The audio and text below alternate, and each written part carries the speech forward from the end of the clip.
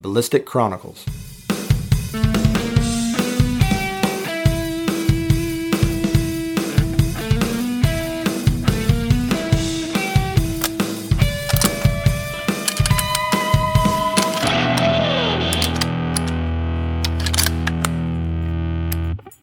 Troy Rodakowski, my good friend, is on the line with us right now. Troy, who have you been writing for lately? What stories have you been working on? I've done some game bird stories. I've done some blacktail stories, Northwest Sportsman, Oregon Hunter, a little bit of Western Shooting Journal and things like that, Yeah, and then the that story about your cougar, Yes. that's my favorite story from your last season. Yeah. And what would you tell somebody who's going deer hunting this year? Make sure to buy a cougar tag and have it with you. Make sure to buy a cougar tag and make sure to have your bear tag too, because you don't know when a cougar's going to come up and try to eat you, right, Troy? You don't know, man. If you're making deer sounds, you could have a cougar or a bear just wander right on in. So you better be ready. Okay, now you're sitting there. We've gone over this before on the podcast, but just for people who haven't heard it, you're sitting there and you've got your rifle across your knees and you're making some deer sounds, and this is late in the season, so the we're in the rut. Yes. And what are you expecting to happen? I'm expecting to see a deer, because I've seen a few deer in the prior days, but I wasn't expecting a cougar to come when I had my muzzleloader laying across my lap. Okay, now what is the muzzleloader that you've got on your lap? What is that gun? So it's a Night Disc model, 50 caliber. Okay.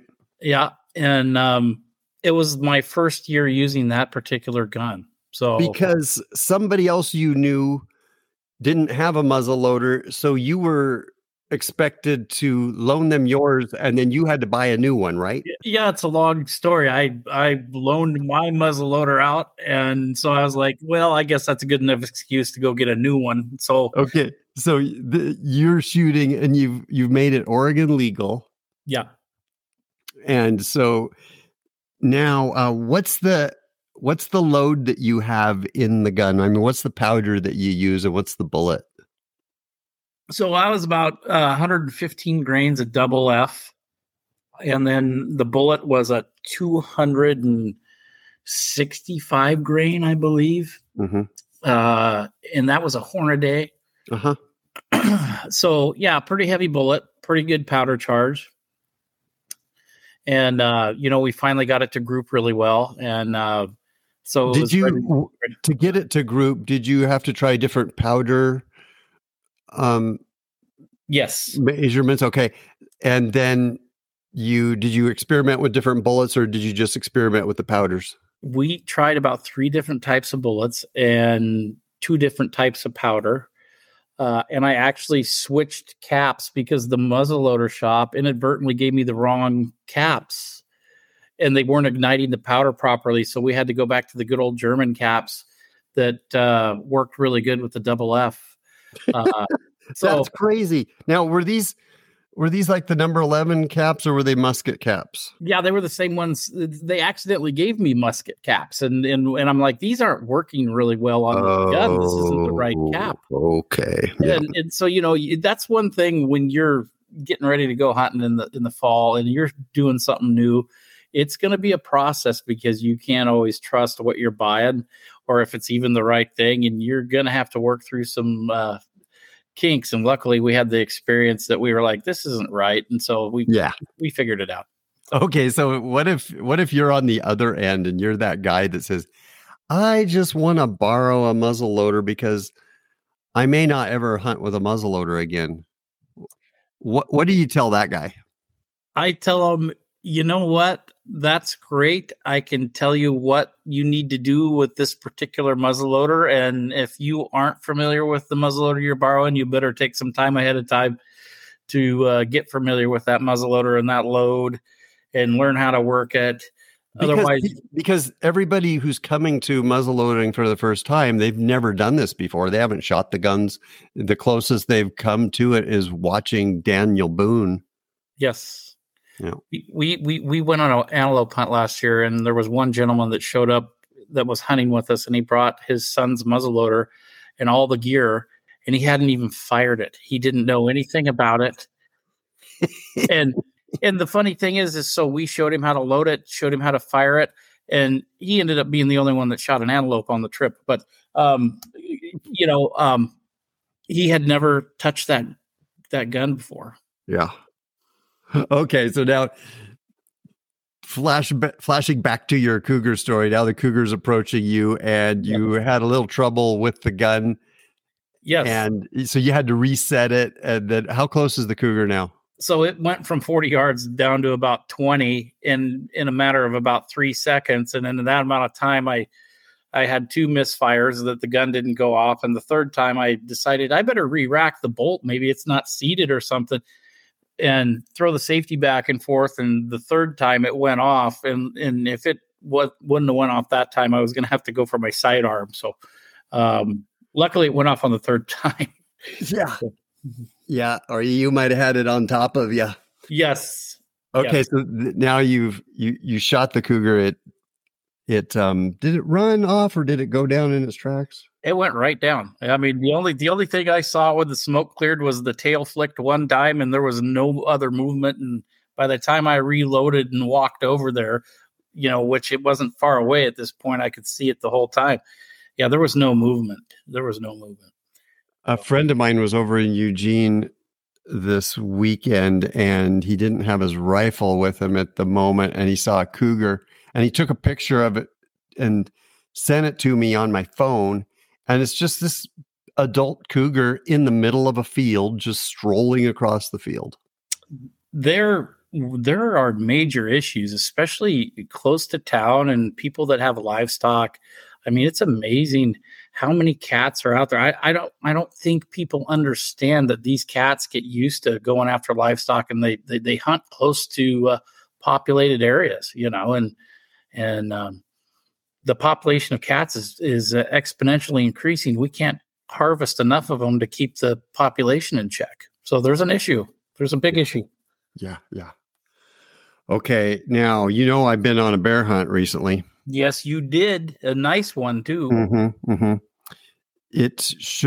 That bear showed up on the third day, but I did have bears come in on the second day. And I didn't see them. One woofed at me from around the edge of a little pond, a beaver pond, so I heard him woof. And then shortly after that, another bear came in, and this one was probably only 8 yards away from me in the brush where I couldn't see it, when it approached.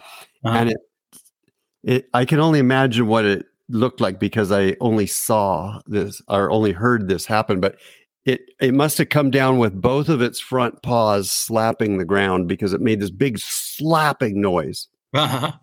And that was right after I'd heard the one woof at me. And so then I asked our outfitter what he thought, and he says, well, bears will come in, and if they're suspicious and they think something else is there, they'll try to do that to make something else run off. I see. But the wind was swirling that day, and I think it just knew I was in the stand, and it didn't show itself. But this next day, I was in a different stand, and the bear came in about an hour and 10 minutes into my sit there. It was about 95 degrees that day.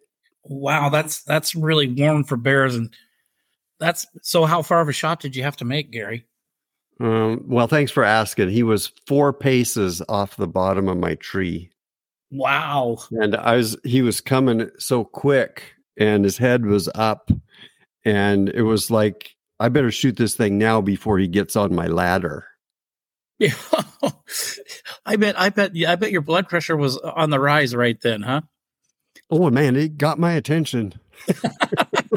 I've always tried to, shoot a mature bear, and so I'm looking, at the body and everything, and then this thing is just coming right at me. It didn't matter how big it was or how small it was. I shot it. Yeah, 45-70, as fast as I can run the lever. Oh, awesome. And what grain of bullet were you using? I took 3 shots and it was a 400 grain hard cast. Ooh, yeah, that's some lead right there. But you need that for penetration on bears, you know? I mean, and they all went through it. We didn't find any bullets in the skin and out process. That's fantastic. Yeah. Okay, so now we're coming up on blacktail season. Yes. And this like our favorite time of the year, and you've got your plan and I've got my plan. But does somebody have a chance right now, if they've got a place that they are planning to hunt, is this a good time to get some seed in the ground and get some deer coming onto the property by October, November? Yes, right now's the time. You got to get it in before this. We're going to get a good rain here eventually. I mean, it's Oregon, so it's gonna, it's the Northwest. It's going to happen. So get your seed and get it in the ground ASAP if you want to have a nice food plot by October, November, December. Okay, and this stuff grows fast and it tastes good. What's in this wildlife mix that we are offering people? So we've got some sweet annual ryegrass, sweet clover, white sweet clover, and some brassicas that are all high in nutritional value, and they all have really great protein and nutrients in the fresh sprouts, and they do germinate very quickly. And so this is what deer and elk are looking for, but also turkeys. Yes. Oh, yeah. Turkeys will hammer on it just as much as the deer and the elk. And especially when we start getting colder weather, they're going to come out and they're going to find that fresh browse. It's just like the burns after you have a burn and you get the fresh sprouts. That's what these animals love. They love the freshness, And we're selling this in 5-pound bags, and that's going to cover approximately 1 to 1.5 acres. Is that right? Correct. And if somebody needs a larger bag or even a custom blend, they want some kind of a different brassica or different things in the blend, they can contact us and we can work up custom sizes and custom blends. Okay. And they can buy direct at GaryLewisOutdoors.com or they can reach out to you at Bailey Seed Company. Yep. Bailey Seed, www.baileyseed.com. Yes. All right. Well, thanks, Troy. I hope somebody is going to reach out to you and get some of the seed in the ground this season, and then reach out to me in November and say, hey, I killed a really nice buck. That's what we want, some stories. We've been working on this for a long time, but we want fresh stories and fresh pictures and people that are enjoying the product. Yeah. Okay. You can find it at GaryLewisOutdoors.com, and it's the Frontier Wildlife Mix for deer, elk, turkey, and everything else.